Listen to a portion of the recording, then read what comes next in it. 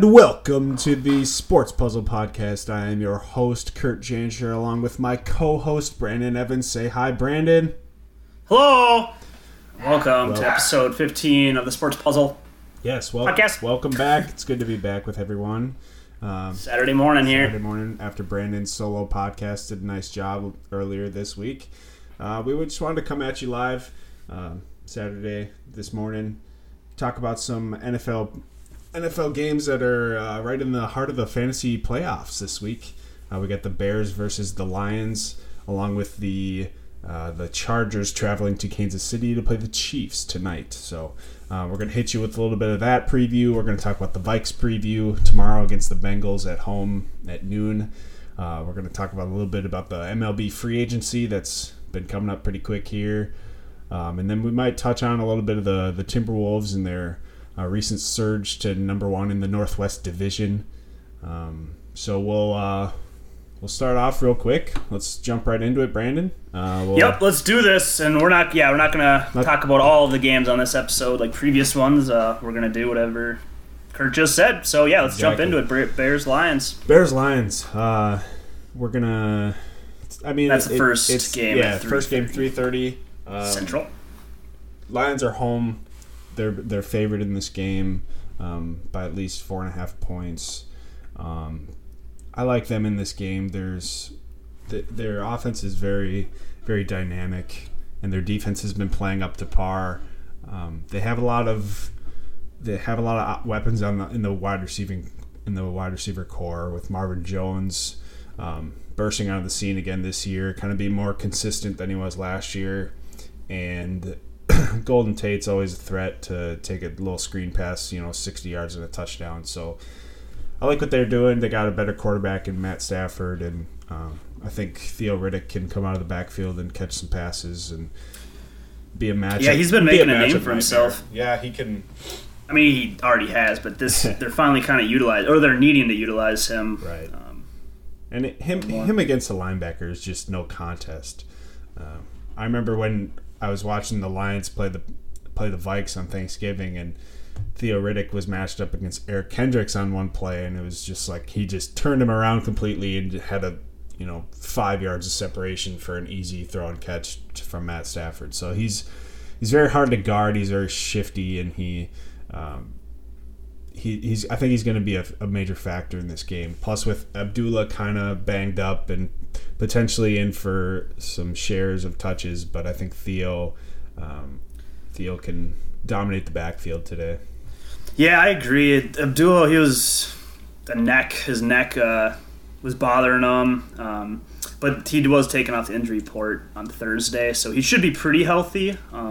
So that definitely will work into Riddick's workload, but I think they're going to ride Riddick as Abdullah. I don't know what to think about him as a running back. Abdullah, to be honest. Yeah, I mean he's got the agility and the quick change of direction, but he's got some big playability, but it doesn't seem like he's consistent, and I don't know. He should be a lot better in that Lions offense. Yeah, I agree. He also probably doesn't get as many touches as a normal running back would get, since they do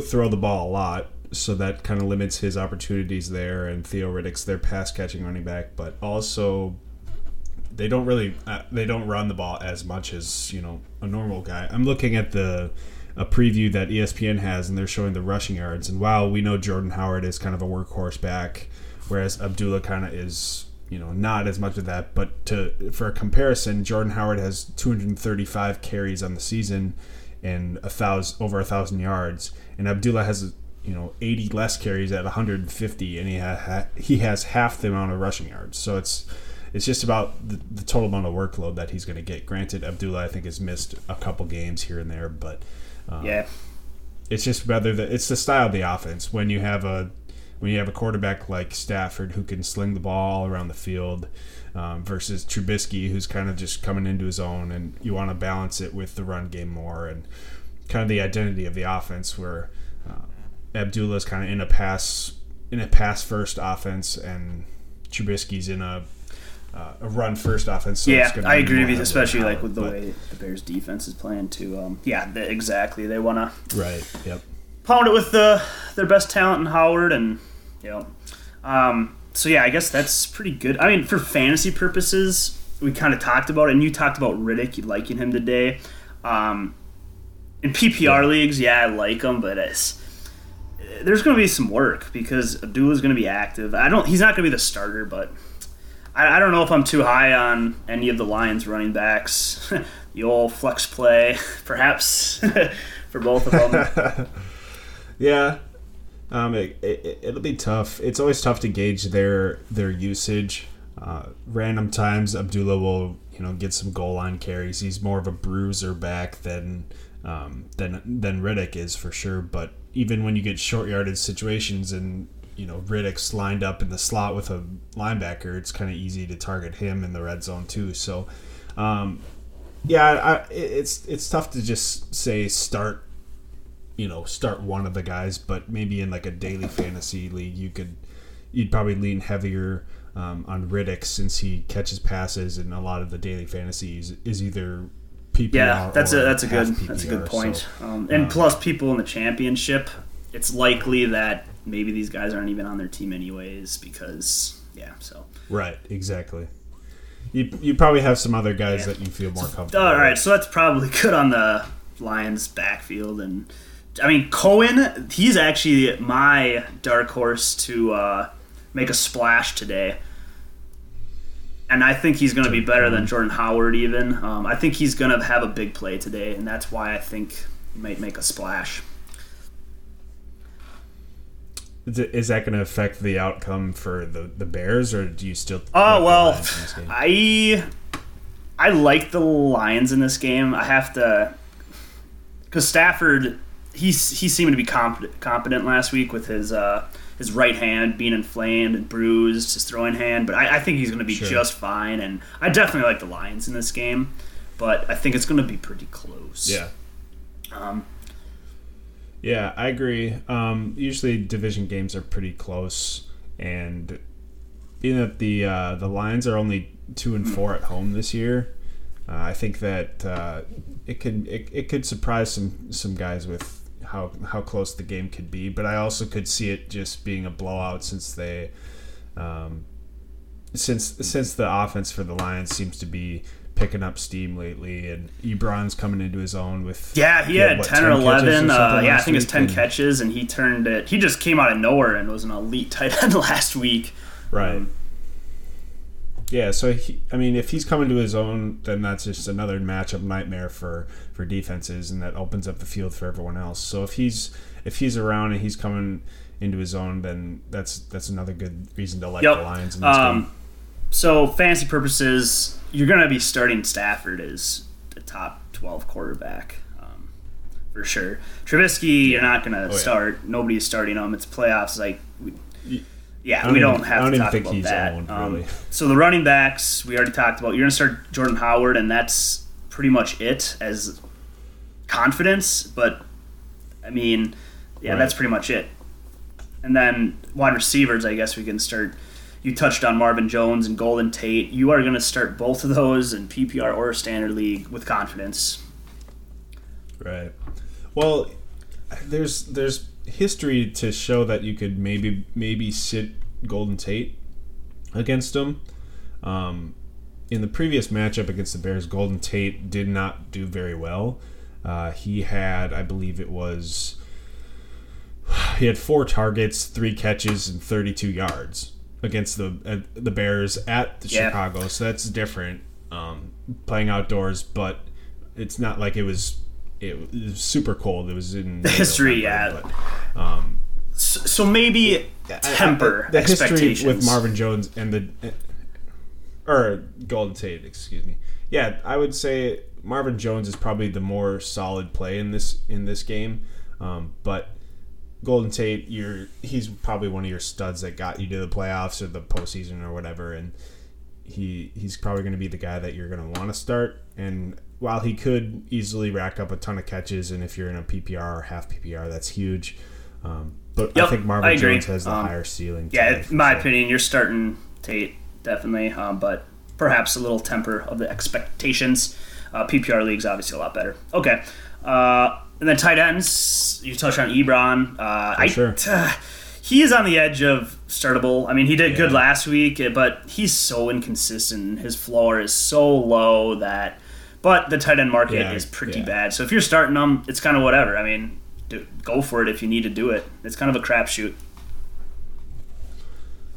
Right. All right, so that's exactly. And what about defense? I did pick up Detroit's defense in one league where I think I had Cincy's, and I'm not going to play them against the Vikings, so I decided to pick up Detroit's.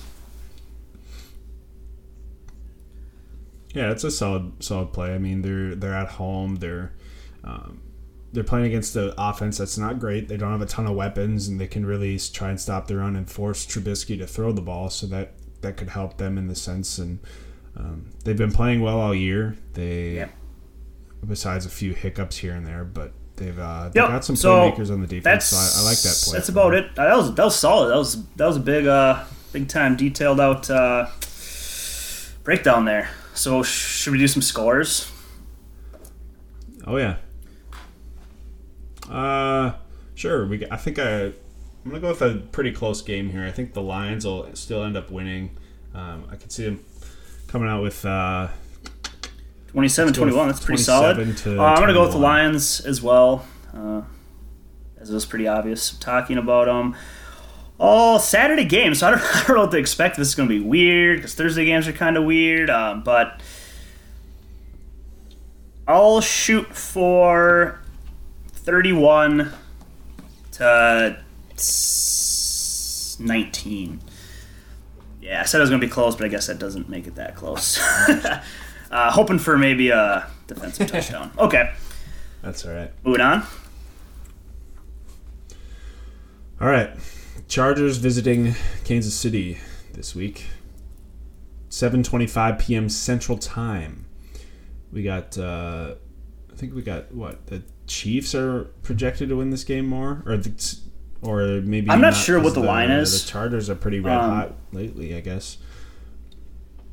The spread is it's like a 1+1 spread for the Chiefs, -1 for the. Oh, yep, that's I'm looking at the score app.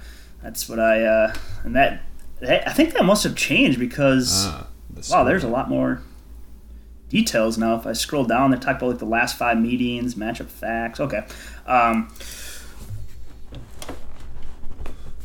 Yeah, no, I remember. What was it last week or the last time they played? Phillip Rivers had like 3 interceptions against the Chiefs defense at home in San Diego, in LA. So it's I don't know. It's hard. You're gonna. Start, oh yeah. You're gonna start all the Chargers guys because the Chiefs defense has been brutal lately. So, Phillip Rivers is gonna be. I think he's gonna be a stud this week. They're red hot. They're playing well. Keenan Allen's gonna go off this week again. Melvin Gordon. Yeah, matchup wise in the playoffs. But yeah, going against him in my auction league, it's need him to kind of temper expectations for sure. And I mean that could happen. And it seems like my gut feeling about this game is that the Chargers have been so hot, and this is just a huge game too. For the AFC West, both are at 7-6 right now, and the Raiders are there too, fighting for the Raiders. It just seems like to me that the Chargers are due for a little cool off here, or just a bad game because they've been surging like crazy, and Kansas City is kind of opposite of that, and Andy Reid perhaps might be just going to be a mastery here. Well, he's usually very good. Historically, the Chiefs have been pretty good against Phillip Rivers, and they're better at home. Their defense usually plays better at home. They're 4-2 at home. The Chiefs are. The Chargers are 3-3 away from LA. So going into Arrowhead Stadium where the Chiefs play, it's a very tough environment.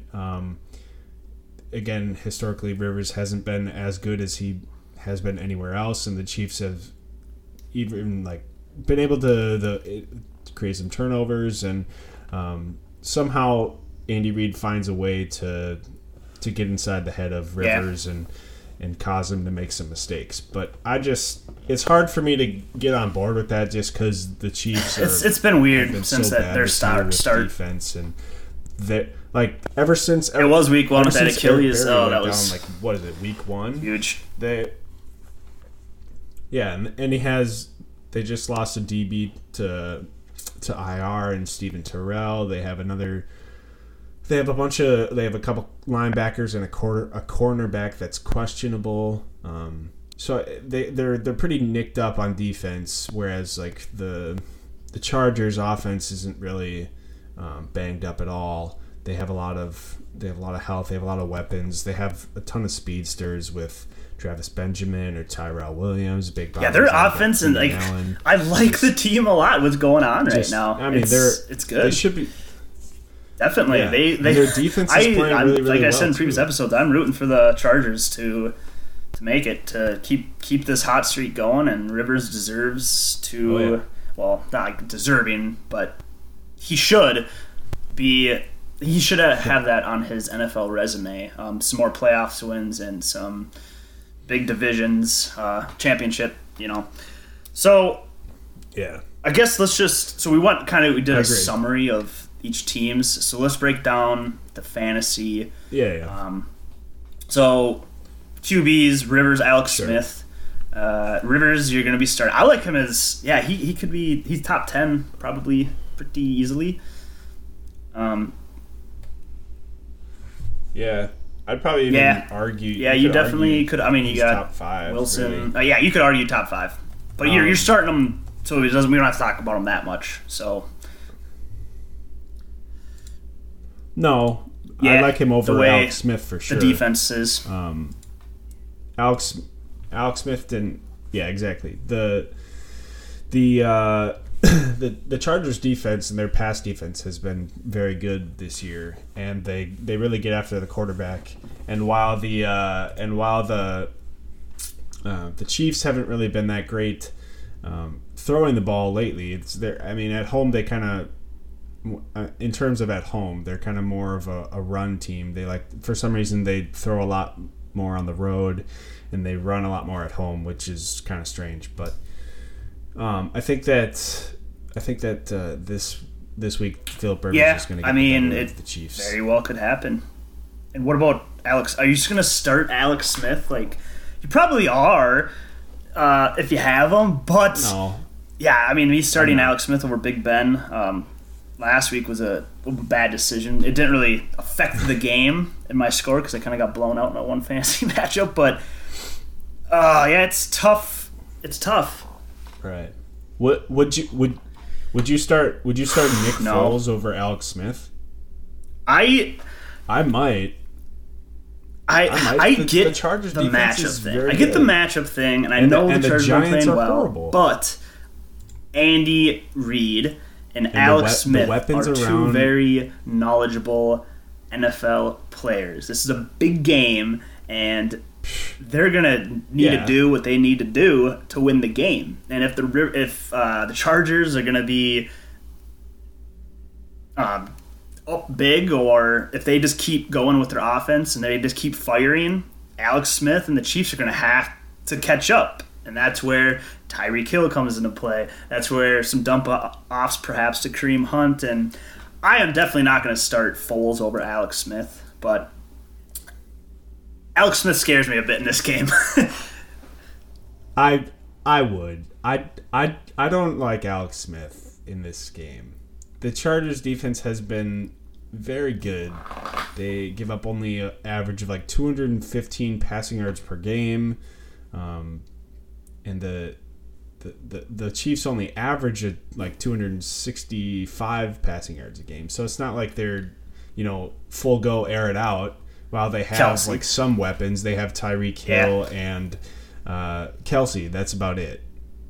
So you're gonna put one of the best cornerbacks in Casey Hayward on Tyreek Hill. Granted, he's probably gonna need a little bit of help over the top with maybe a speed guy, just because he's he doesn't want to give up the huge play. Then you have Eric Weddle, one of the best safeties in the game. Whoa. Covering Travis Kelce. Granted, there you go. No, Eric Weddle's on the Ravens, isn't he? former San Diego. He might have cost Charger. too much money, but he's killing it with the Ravens right now. I don't know. He's good. He's very good. That kind of dampers my argument. But they got Vreet though, right? But I still think that he's unless he got injured early, but that's like their main secondary. I don't know his first name, but yeah, it's tough. It's tough. It's very tough with Alex Smith. Yeah, well, I don't know. I just still think that I don't. For some reason, I just am way more comfortable with. I think that Nick Foles is going to just have to jump into the same offense that Carson Wentz was. I don't think they're going to just try and run the ball in Philadelphia like 30 times a game because they don't trust Nick Foles. I think in order to be successful in this league, you have to throw the ball a lot. Well, not necessarily, but you have to throw the ball a lot more than just, if you have a backup quarterback in, you can't just like automatically distance yourself from the passing game. You have to really jump your guys in, and that's the big thing for me is he's gotten it done arguing against Foles and Smith is that Foles has snaps under his belt. He's got wins. He's got big games. So that could be a good argument for fantasy. So I think if Alex Smith, if there is a guy like Foles out there, a team that's just is going to be hucking it all the time. I'm still personally. I think we've been talking about this a little bit long, but I still going to treat Alex Smith as a starter, but temper of expectations. I'm thinking he only had 11 points last week, and it's a tougher matchup, but it's super tough. All right, so we're split on that. So listeners, we probably didn't help you too much, but maybe you can kind of take some. Gave you something to perhaps. Gave you something to chew on a little bit. Running backs. You're going to start both Melvin Gordon and Kareem Hunt. There's not really any other running back in this game that you're going to start. Except for Eckler, who's going to score 2 touchdowns. Get pretty good workloads. No. Yeah, well, right. I mean, his workload will be there, but you're not going to start him. Melvin Gordon, I like better in this game. He really could have like 140 yards and 2 touchdowns pretty easily. No, Gordon's really not that. He won't. I don't know. He has been strange. He's only averaging 3.72 yards per carry. It's only 6 touchdowns, which kind of surprises me. Between receiving, I think he has more receiving touchdowns. But Kareem Hunt, you're going to start him, even though he's been kind of up and down and mostly down lately. But he's going to get a good workload, and they're going to try and run the ball at home. They historically run the ball more at home than they do past. So I think you're going to start him. He's one of your studs. His ceiling is really high. He has potential to go off. So and Kareem Hunt, even though he's been ride him, like he started hot and he has over 1,000 yards, but his average rushing is still 4.8, which is elite. So you're obviously starting him. So we're done with that. Tight end Kelsey and Hunter Henry. I think you're starting both of those guys. Yeah, you got to start both of them. Considering how weak the tight end position has been all year, you have to start both, knowing that their ceiling is pretty high for both of them, and even the floor. I think Hunter Henry has a lower floor, but I still think that it'll be tough for the Chiefs to start. I have a situation where but you're going to start both. Have regret my management skills. So, in my one league where I'm still left, I had the number 1 waiver claim, and I had Cincy's defense in this league again. I wasn't going to play him, and the Saints defense was out there. But so was Hunter Henry. And I knew my opponent didn't have the best tight end, and I had Raiders, Jared Cook. And I was going to start him, but I was thinking about picking up Hunter Henry. But I decided to use my number 1 waiver on the Saints defense, and my opponent, sure shit, picked up Hunter Henry on the waivers, and he's starting today for him. So I'm going to be a little... I just hope Hunter Henry doesn't have a big game and that comes back and bites me.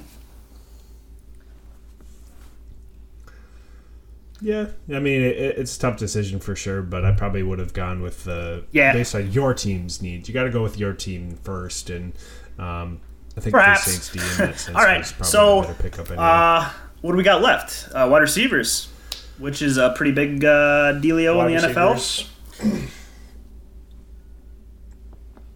Yep. I like Keenan Allen in this game for sure. I think he's really the only pass catcher or receiving guy or the wide receiver, I should say, for the Chargers that you're gonna feel comfortable starting. He's been the most consistent, and all the other guys, whether it's Tyrell Williams, Travis Benjamin, or Mike Williams, all those guys are kind of boom or bust, and it's kind of Keenan Allen's way easier. Yep, as a Keenan solid, Allen is just top 5 play. Amazing.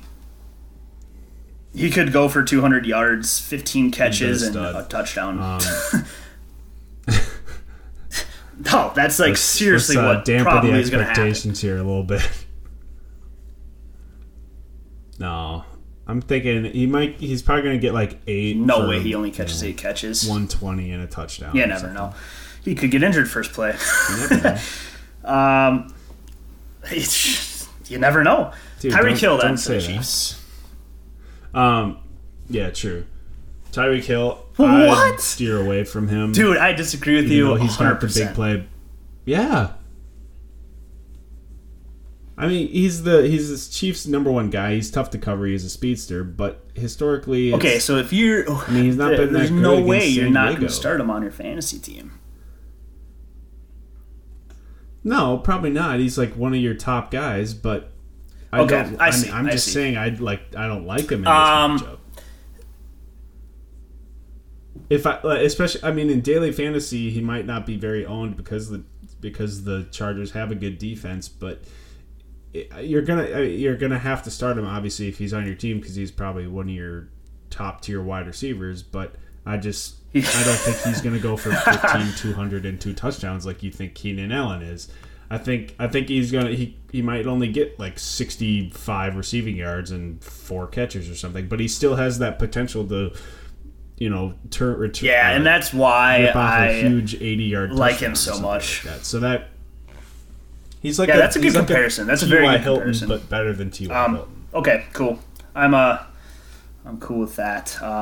But Tyreek Hill is gonna score a big touchdown. Then defenses at all? Maybe. You never know. So you're not starting any other wide receivers? What besides about those 2? defenses? Not even close, probably. No, definitely not. Okay, defenses. That's. I'd start the Chargers. Yeah, I would agree. The way they've been playing. I would start them, but I would not start or own the Chiefs. Man, the Chiefs defense. Yeah, I'm gonna have to agree with that. But if you're starting the Chiefs defense because they did or have been doing, I think they did pretty well the last. I guess I could look that up quick, but yeah, Chargers defense you can start. Chiefs. If you're starting them, I understand, but we don't need to start them. Okay. Yep, scores. All right, predictions. All right, I think the Chargers are still going to pull this one out. They're going to stay hot. Chiefs defense won't be able to stop their offense. And I think the Chargers are going to win. Let's go with 26-24. Okay. To 24. I'm going to go with the Chiefs because I've been kind of talking them up. And I'm going to go with what I said about Andy Reid and Alex Smith and the mastery of... I just think the play calling is going to be unique, and I think they're going to successfully convert on some of those big weird plays. Perhaps maybe a fake punt or something. I don't know, something weird. I just got a feeling. So scores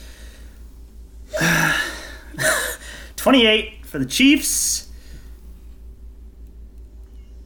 and Chargers 24. Pretty close to you, I guess. I like that prediction. Yeah. That was a lame Okay, guess. so we differ on one thing. Vikings. All right. Yep. For some reason, you're a believer in Alex Smith's passing. Yes, I am. ability. I like his so smartness. we Perhaps smartness. is that a word? Smartness. Albert Einstein has some great smartness. Let's see. No, here. probably Let's not go- a word. Yeah, probably not a word. Woo! Let's go with Vikes preview Skull. now. We got Doom Skull.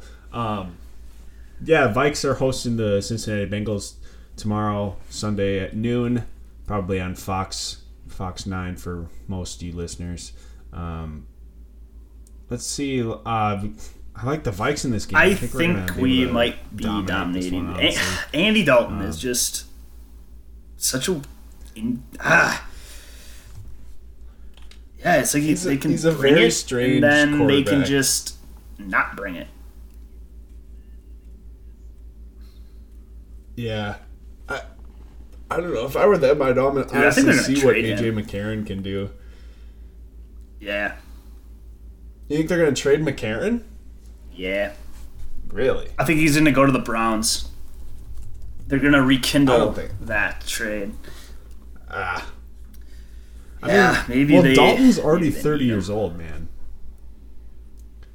But I don't know. I guess I don't know how. Whatever. AJ We don't need to McCarron talk is. about McCarron. Who knows? Well, I guess he's already 27, so he's not like it. He's still in his prime, but he hasn't really shown anything too All right, so great. should we just do it like okay, the QBs, Vikes in this Keenum, game. versus Dalton. You're fantasy. Yeah, you're not Keenum's going a to start must- Dalton, must- and he must might start be this dropped. one. He might not even Keenum's be. gonna be- He's available in a couple of my leagues. Yeah, that's. I know I had him actually on my team. Him all year. Because I had Big Ben early, and I don't think he was doing that great. And then I had AJ Green, so I had a little connection going. I think I started him 1 week. And he did all right, but yeah. Andy Dalton, no. Yeah, Road's closed. not. I'm this actually week. Not against talking this about Vikes AJ Green. defense. I am very on the fence of wanting to bench him, to be honest, in favor of Marquise Goodwin. It's not bad. It's not a bad option for sure. I think that Goodwin will probably get more targets, and AJ Green might have a dud game. Yeah, the way honestly, Dalton, the way because he only had Xavier Rhodes is, 40 some yards, I think, last week. 43 yards or something. yeah, so it easily could happen. I'm on board with that as well. So, but you never know. It's AJ Green could just catch like a.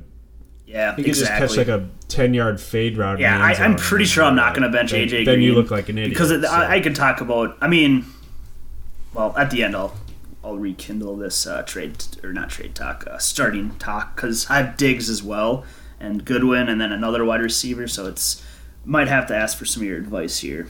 But Case Keenum, are you going to start him in fantasy? Yep, yes you are.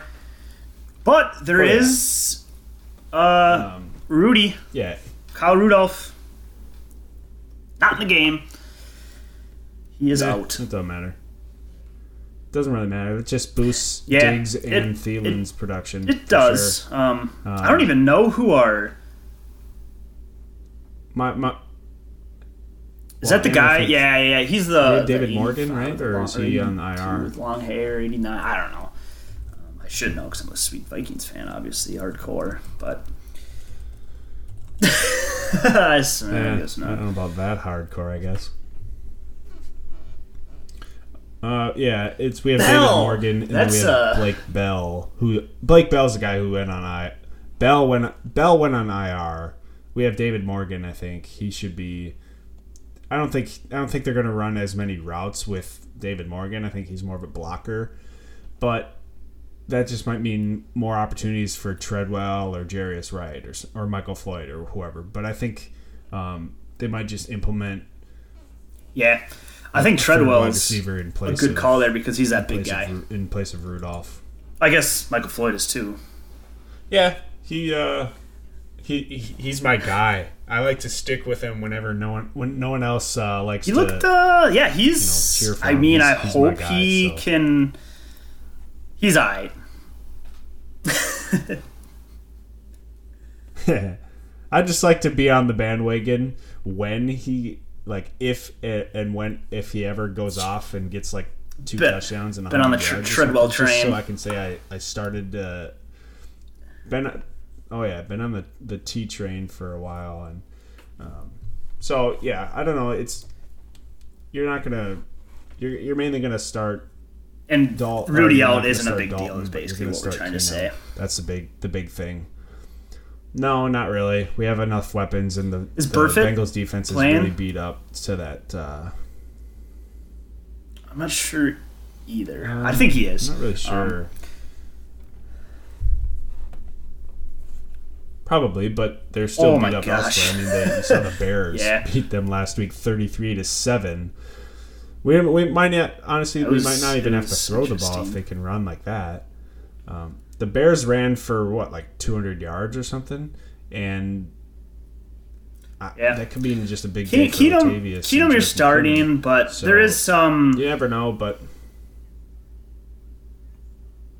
yeah, you're gonna start Thielen. You're gonna start.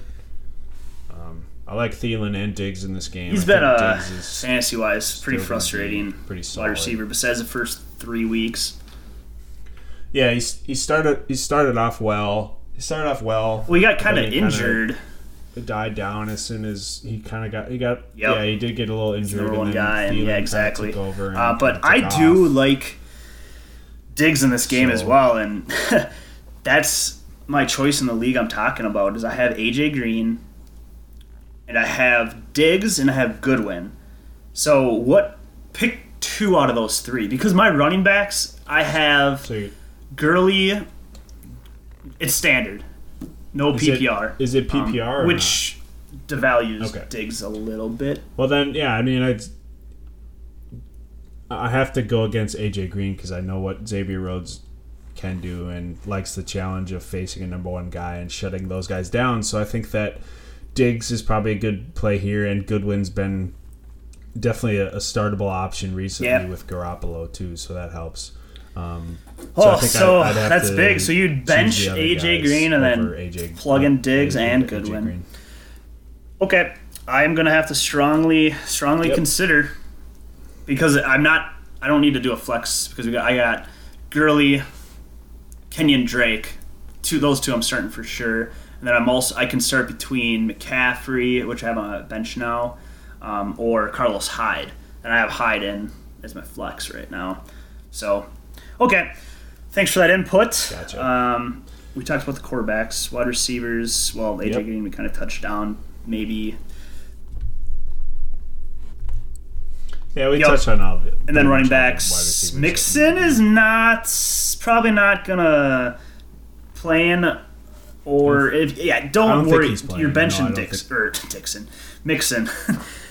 And then Gio Bernard then becomes an interesting player. He got 160 all-purpose yards last week, but Vikings have a pretty good defense, even though Jonathan Stewart just completely demolished them. Right. It was it was one play pretty much. It was 2 plays that the Panthers had. And that crushing run. 60-yard run by Stewart in the very beginning of the game. And then the huge run by Cam Newton.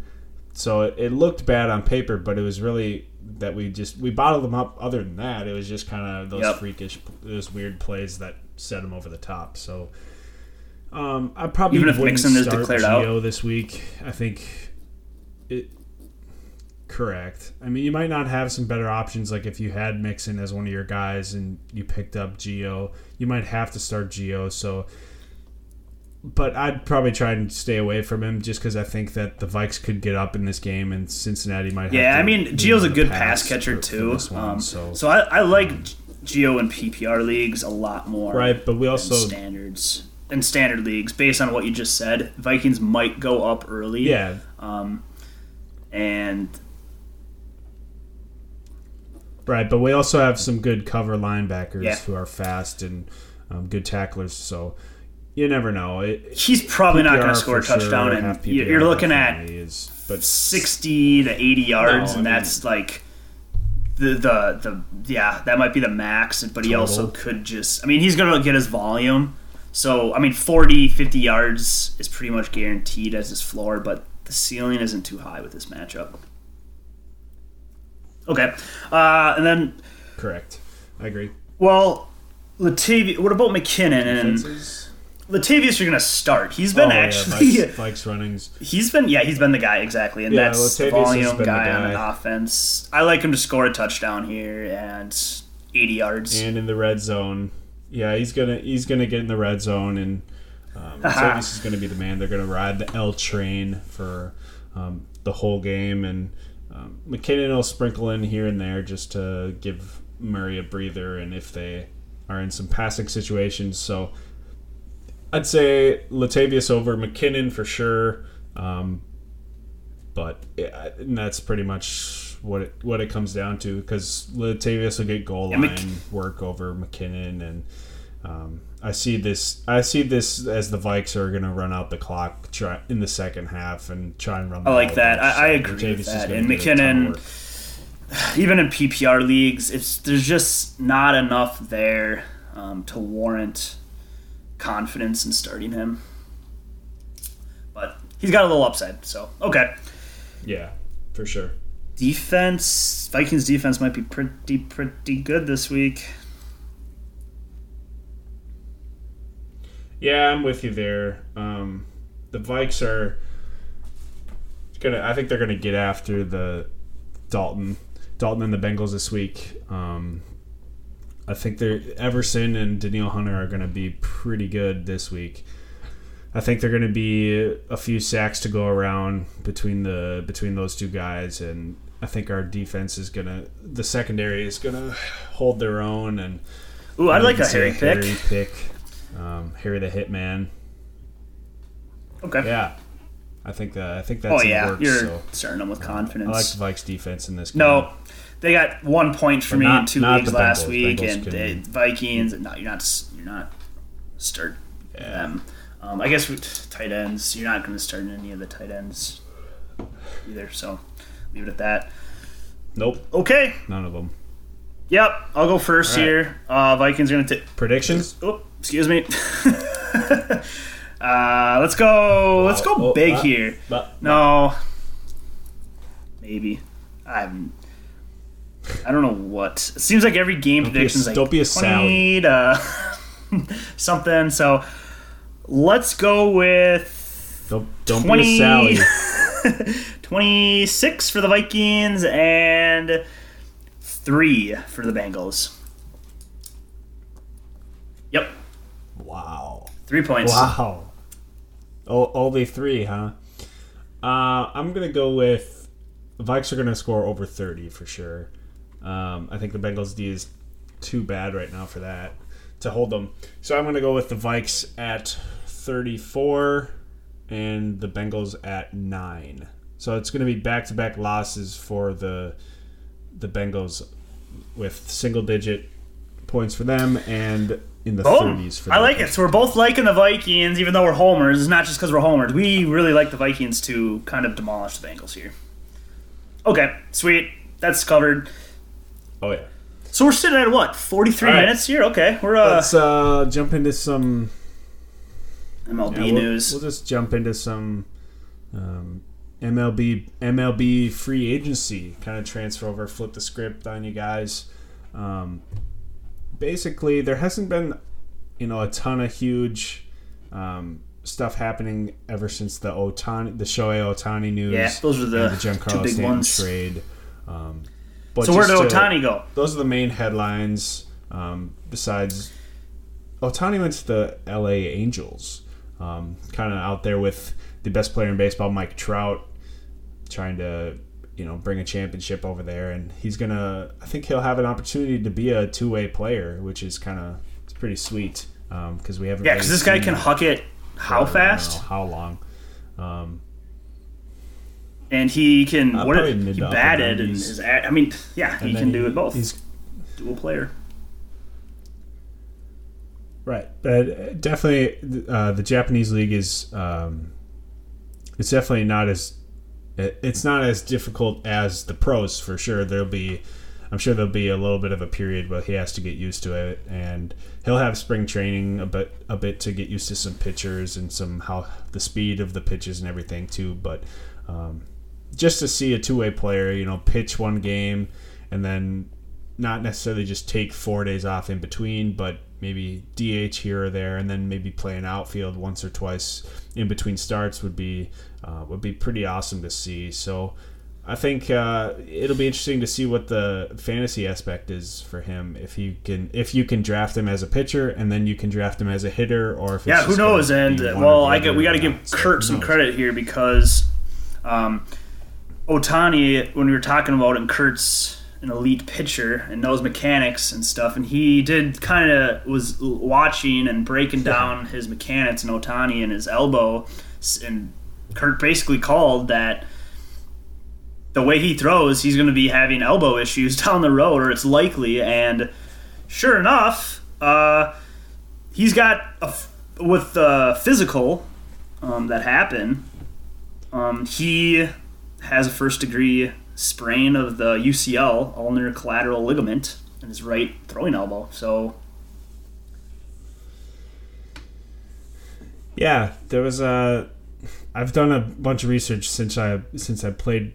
I was a pitcher in college and even had a chance to potentially play professionally. So I was doing a lot of research on how to get the best mechanics and what not to do and what to do. So I just saw a bunch of videos and some studies that show the proper mechanics and where you want your arm slot to be, or where you don't want it to be, and kind of what puts more or less stress on the elbow when you're throwing a pitch. And based on the pictures and videos I've seen and the freeze frames that I've seen of Ohtani, I thought that maybe down the road, the way he throws, he's going to have some elbow issues, and it turns out that exactly. Maybe so I don't know. We'll just have to see what happens with that. You never know. Yeah, but he's definitely exciting. He's a young talent, and he's going to be. I think he'll still be solid. He's definitely just one of those freak athletes that can do it both ways, and it'll be awesome to see what he can do. Well, freaking the Yankees are back to the old Yankees of that. Money. Ugh, it's so frustrating. Potential of complete power. And that one tweet that you sent me was with the yeah. So they were basically Monster. It was like a picture of Fenway and Green Monster, basically of Red Sox fans. Yeah, go. You can explain it. It was like it was a tweet from someone that said there's ongoing and quickly going, or there's some renovations going on at Fenway Park that the Red Sox are doing in the wake of the Giancarlo Stanton trade, and it was creating the Green Monster to be just like left field. There's 300 feet tall. just no chance for a home run in left field. Otherwise, you have to hit an absolute. Yeah, that was bomb. Definitely. So hilarious. I thought it was pretty funny, and I retweeted it out. So it's I don't know, man. I just think that. And it talks about, there's been talk about them trying to get Garrett Cole from the Pirates and other pitchers too, and they already have like an elite bullpen. Well, the scary thing is that it's not completely just money. It's that now they have Stanton, but now in their farm system they got a lot of stuff to work with trades, because I read an article about Machado and what type of stuff the Yankees. Jeez. Oh yeah. Why did I say Viking? But what the Yankees could possibly give up and trade for to maybe land Machado, and it's like, it's so frustrating. It is. It's so frustrating really is. as a Twins fan. Oh my goodness. I just don't. Well, the scary thing is that lineup. The whole lineup batting. Stanton and Judge. And the catcher, Gary Sanchez. We're both in the home run derby. Sanchez and Judge. They still. And Stanton was in it. Jeez, right there. And then Didi Gregorius, who's been he's been good, and he was a big playoff. He's gonna be good now because of the people around him. Is the thing. He's gonna get more pitches to hit because no one wants to pitch to Stanton. He was already good without Stanton there, but yeah. Thinking about getting better, right. It's just I agree. But it's scary thinking about what this Yankees lineup. Right.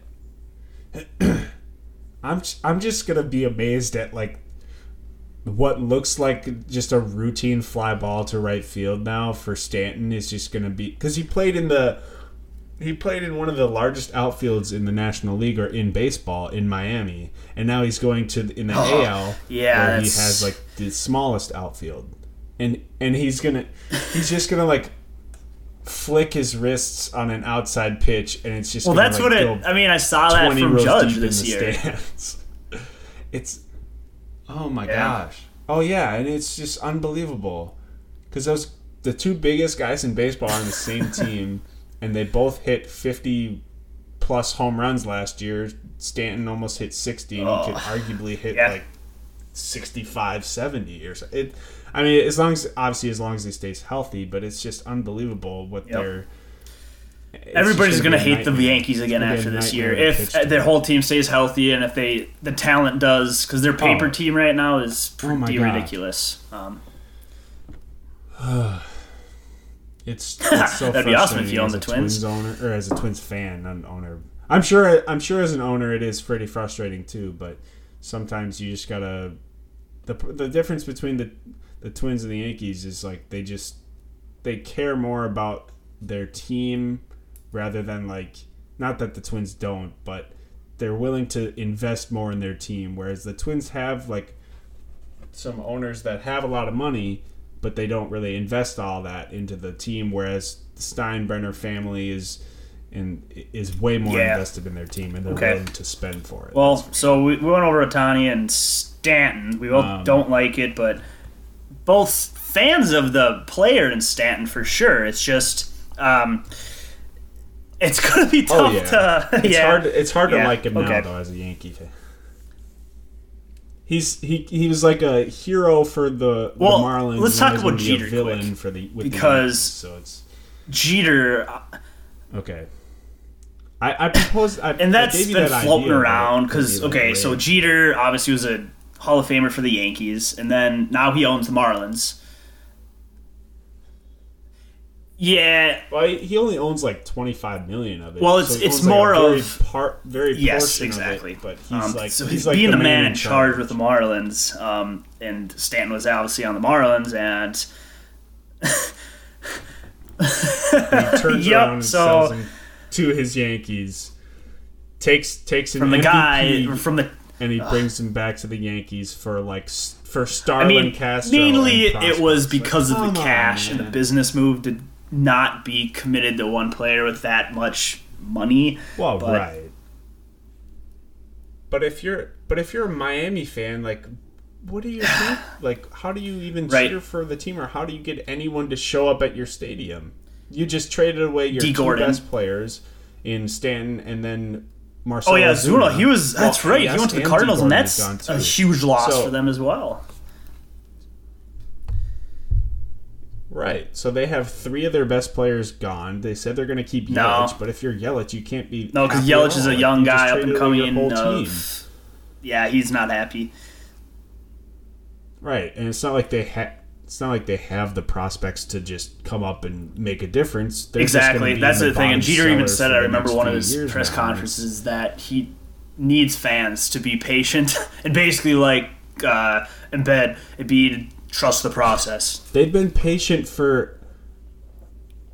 Yeah, they've been patient for like 15 years. I don't know what's going to happen. And I also heard it's really it is. It's truly unbelievable. Another thing, like right away when I heard about Jeter, about going to the Marlins and being like in the game again and leading or being the guy in charge, is that people were gonna ask themselves if that was the right move for Jeter himself, because Jeter pretty much retired as everything was good going for him, and now maybe negative things will be talked about with Jeter if the Marlins just completely are not successful with his rebuild and just never get good, and then Stanton just keeps crushing. And they're like, wow, why would they get rid of Stanton? So I don't know that.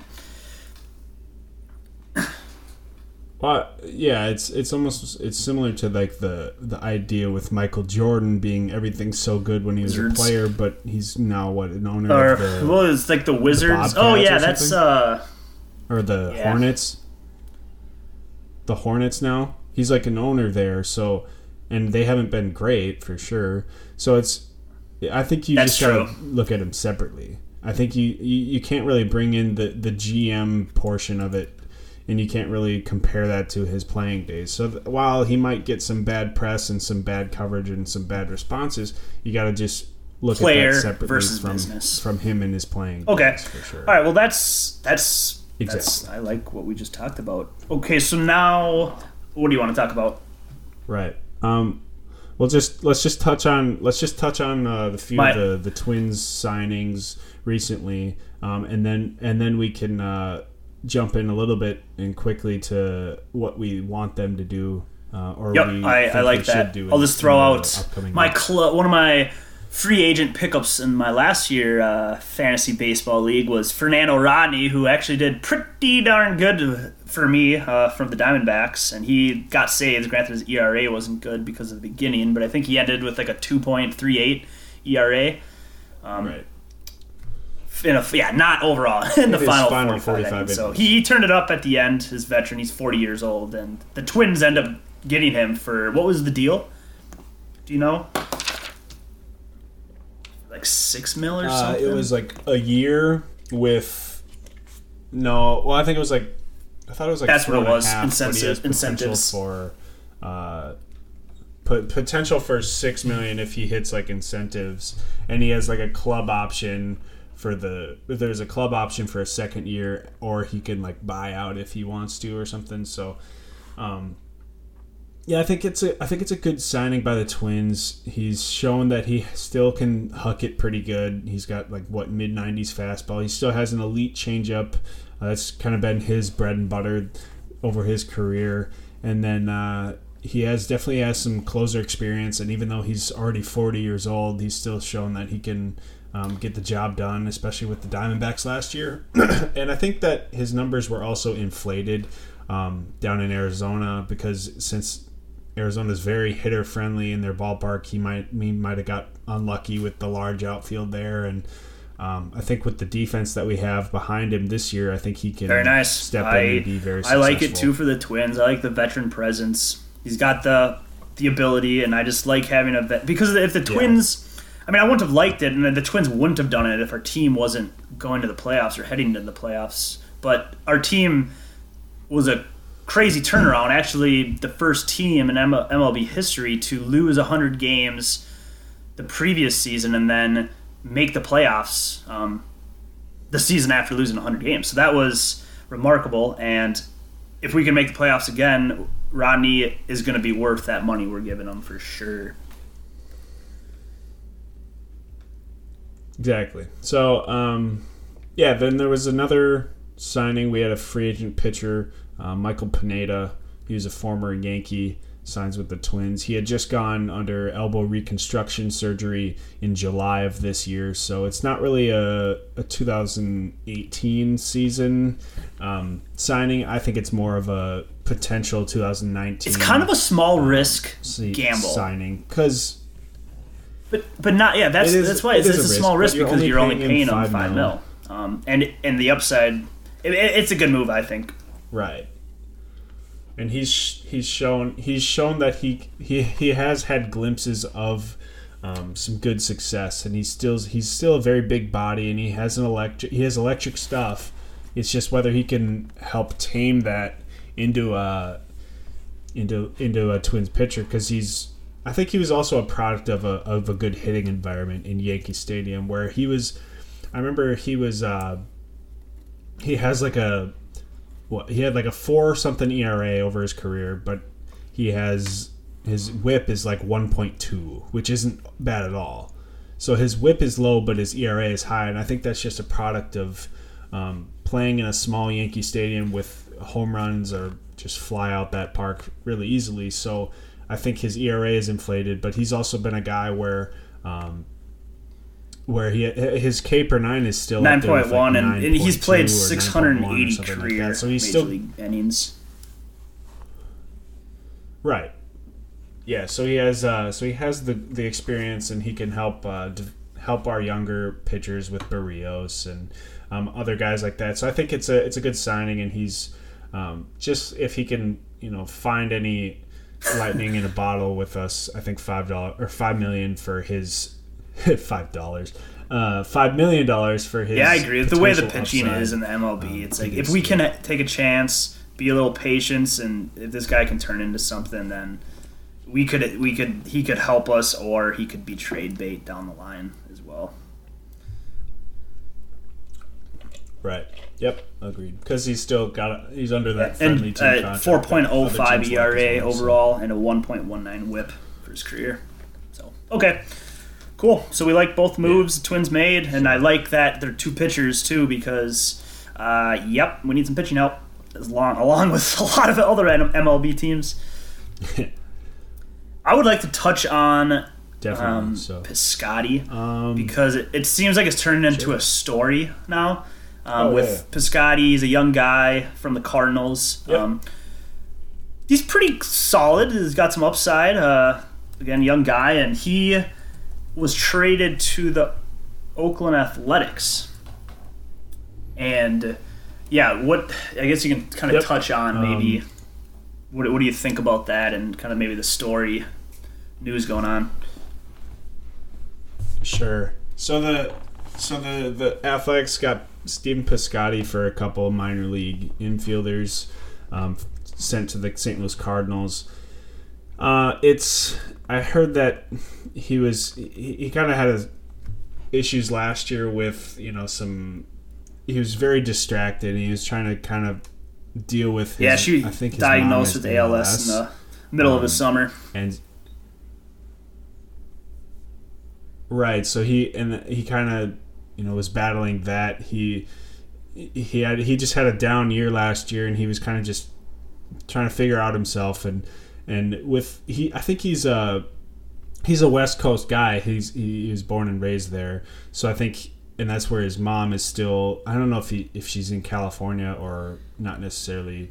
In the state itself, but he's closer together to her rather than being in St. Louis. So.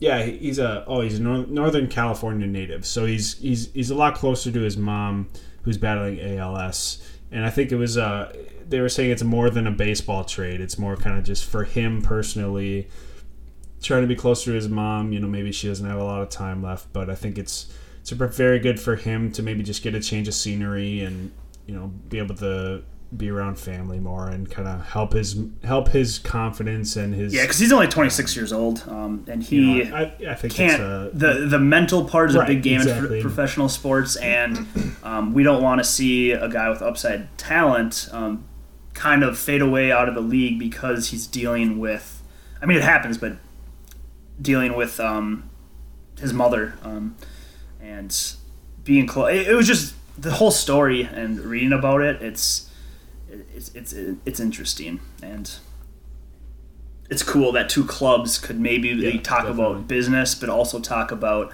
personal lives and make that a priority in the players as well. Right, and he was also kind of losing a spot to Marcell Ozuna, who the Cardinals had just picked up from the Marlins. So it wasn't. I mean, it's a great story and all, but he was also maybe just fighting for a position in the outfield. So they felt that they could make a win-win having him move closer to his family, but also for sure get some prospects out of it. Okay, you can go over a couple other. I think we got a couple other players to talk about quick. Yeah, there was the Carlos Santana, first baseman that was formerly for the Cleveland Indians, signed a 3-year deal with the Philadelphia Phillies.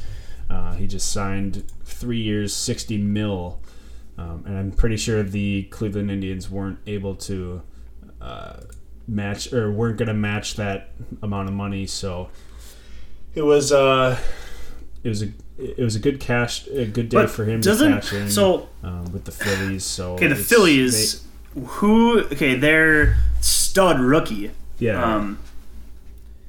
Rhys Hoskins, who you picked up, and absolutely. Rhys Hoskins? Remember we were talking about it at lunch, and I'm like, if Hoskins hits one more home run, and granted we're in the same league, but I'm like, if Hoskins hits one more home run, because he was hot, he hit like 4 home runs previously, I got to pick him up.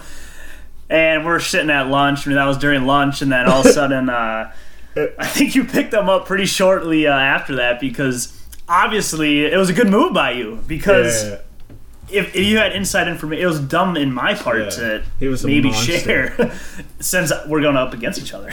To tell me. So how does that work? Is he going to be more of a DH then, or... Well, for one, that's a very good point. Okay, so what's Carlos Santana, or why is the Phillies going after him? Well, they're obviously looking for more impact bats on offense, and he gets on base at a very good clip too. I think he's very versatile in the field. He's played some first base. He's even played some outfield. Then he's played some third base. So I think that, and they've shown that Rhys Hoskins can play the outfield, where he did when he first came up. Rhys Hoskins can play the outfield too, so that could leave a spot for Carlos Santana to play at first base. So I think they're just trying to create more versatility within their offense and be able to shift around guys and find other ways to keep them in the lineup, rather than just having 2 or 3 first basemen. They want to have some guys being able to play multiple positions, so that they can, regardless of if someone gets injured or things like that, they can move guys around. And still there you go. And he's kind of a veteran too, so they can always add that veteran clubhouse guy for the young guys. Definitely. Yep. Trying to think of some other guys. There was a bigger guy, Zach Cozart, formerly of the Reds. Yeah, he did very well last year. He signed with the Angels for 3 years, $38 million, to actually play third base. And normally he's a shortstop, but the Angels have Andrelton Simmons there at shortstop. He's one of the best defenders in the game. They just traded for Ian Kinsler as well. Kinsler went to the Angels too? So their infield's pretty locked up now. Dude, the Angels, I respect that, because Trout needs that, and the Angels are going out to. Wow. Yeah. To think about it. So now they have. I think their question mark at first base, other than like Pujols, but he's. He might be more of a DH guy down the road, but I don't know who exactly they have at first base. Might be CJ Cron still or something like that, but then second base you have Ian Kinsler, shortstop you have Andrelton Simmons, third base you now have Zach Cozart. Left field is they still have Justin Upton. That's talent. Mike Trout, and now they'll have on days where he doesn't pitch, they'll have Shohei Ohtani in right field. So it's a pretty solid lineup, if you ask me. I think they're definitely making some moves, and I think that they'll try and bolster up that pitching staff too more. I don't think that they're done there yet too. So it's cool to see some other non-mainstream names like Yankees or Red Sox, or I like it a lot. Cubs get all these good guys, but and then maybe we can just last guy we can touch on, just the old Twins guy, Kinsler. Nationals decided to re-sign him, so that's just a little Kinsler, yes.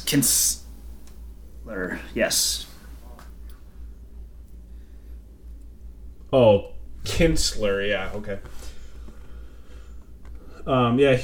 He got re-signed by the Nationals. Yep. Went back to them. It was 2 years, $10 million. So he's obviously not going to be their closer. He's just going to be a bullpen guy. But it's nice to it's good to see that. He was a former independent league guy. Well, that's good with MLB. Kind of reinvented himself, and now he's a multimillionaire in the pros. So, yes, good for him. Very good call. I wanted to touch on the what I think the Twins should do. So I was reading some info that some like Lavelli Neal posted on the Star Tribune about downtown Minneapolis, and that was the one where I said no to going with I met him once at of all things at Chipotle in Minneapolis. So I must have brought a lunch or something because I like Chipotle. Yep. But yeah, I was like, "Hey, Brandon, you want to come to Chipotle with me and Dane, a coworker of ours?" And Brandon's like, "Nah, man, I won't do it," or whatever. So Dane and I go there, and we're standing in this line, and it happened to be like a line out the door, but it was pretty quick. And I happened to just look over at the register, and I see a guy with like some poofy hair, and I was like. Well, and we were in fantasy baseball together, so it was like we know all the players and everything. And I look over, I'm like, "Hey, Dane, that guy, that guy kind of looks like Chris Archer." And then I I thought to myself, I was like, "Wait, the Tampa Bay Rays are in town this weekend. That is Chris Archer." And it was like the most awesome feeling. Just like you see one of those guys randomly out in public, and you have no idea because no one else knows who he is because he's not around. He's not from Minnesota, or he doesn't play for the Twins. So like no one else knew who he was, and he was just like going to Chipotle, no big deal. And so I turned to Dane, and Dane's like, "Oh, that is him. That's awesome." And I was just like, "Yeah, I need to get a picture with him." So I got a picture and everything, and he's a super nice guy, but let alone his talent. That's the first and foremost in the free agency is he's a guy that I think the Twins should easily try and trade for. He's got a very team friendly deal. He's historically been an elite strikeout guy. Granted, he hasn't been on the best teams in Tampa Bay. If he came here, he would play with a better defense, would help his ERA. Granted, his ERA hasn't been the greatest in the past, but I think that with our defense being as good as it is, and especially in our outfield, and having an elite, I would love for the Twins to get Chris Archer and being on. He's a potential ace type pitcher, so it's anytime you can get him. His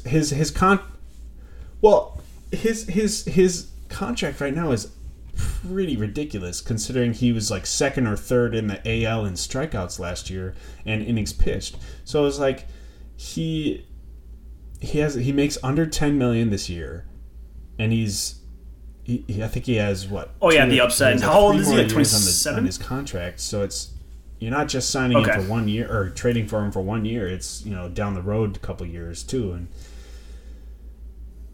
I think he's 20, a little inconsistent, but like strikes, innings pitch, maybe even 29 pitch, and he's 29. I would love to get still Chris Archer, an absolute stud.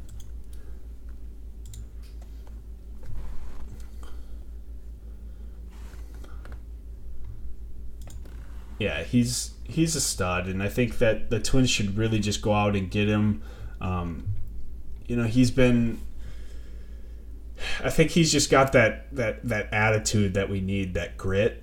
He's very emotional out on the mound, and he likes to express himself, and he's a very fiery guy. But I think that that's kind of what we need. We kind of sometimes get too lackluster, and we're kind of just too calm and collected. Okay, is there anybody else? I think we need a little fire. The Twins should go after to be thrown into the pit with all these guys. So I think that he'd be a great fit for our team. I was just gonna say our offense is pretty solid, and our pitching that's the main focus. What interests me, I think pitching we need to address first and foremost. But yep.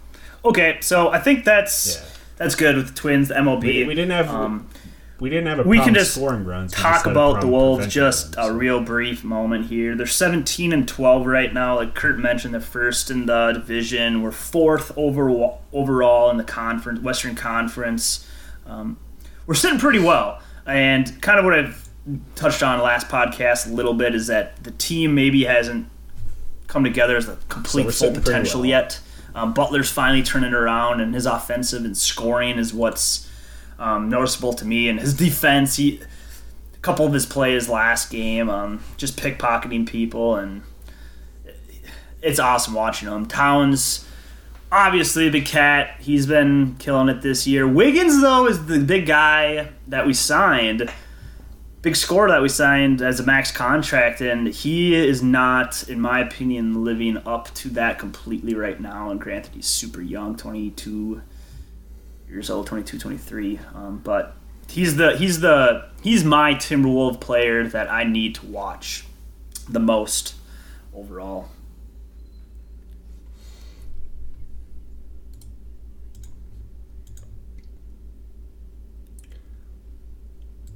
The thing is, Wiggins is such a freak athlete, and that I'm pretty positive that coming out of college, granted it was probably 1 year, coming out of college, that's exactly what defense. sucks. And as a fantasy player, that's what sucks too. It seems like he doesn't do anything else but score. He averages. Oh right, he averages 37 minutes a game, 18 points. He averages like 3 or 4 rebounds, four rebounds a game, but like 2 assists and like 1 steal and half a block. So it's not like he's filling up the stat sheet, but a guy who's 6'8" and still a young talent, you'd think he'd want to be able to, and maybe you think he'd want to be all in there and really help out defensively. Because he went to Kansas and. It's just like he's. I think that's. I hope that's what it is. Is what I'm saying, because he's young. He has the potential, kind of like the Twins and Buxton is. And I even admit to myself, Buxton's never going to turn out to that elite player. Patience. Right. Players figure it out. Experience. They need to learn, and especially with the new player with Butler coming in too. Maybe he's a little not confused, but maybe he's just not in his own. He hasn't found his own place for the team completely yet.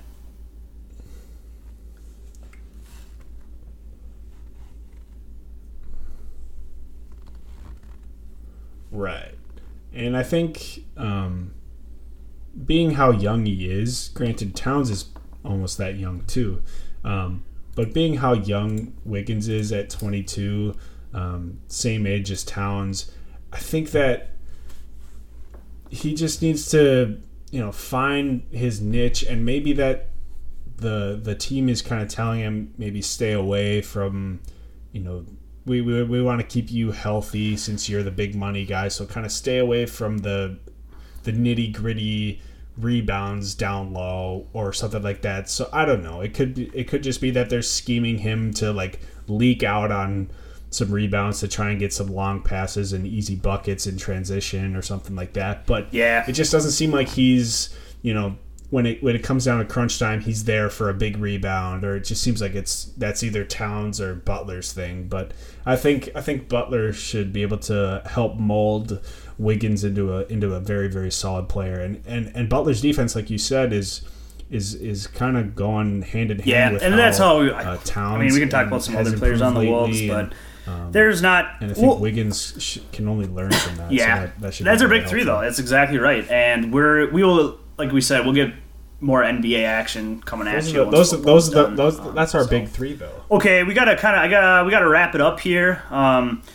So we touched on some good things, and I hope this was a sweet episode to listen to. This is episode 15. Do you want to? All right. Perhaps sign us out here, Kurt. I guess I'll sign out myself. So thanks for listening. This is Brandon, and peace out, sports homies. Sure. Yes, thanks for all you listeners out there. Keep in touch with us. We'll be coming at you again here. So this is Kurt signing off. See you guys.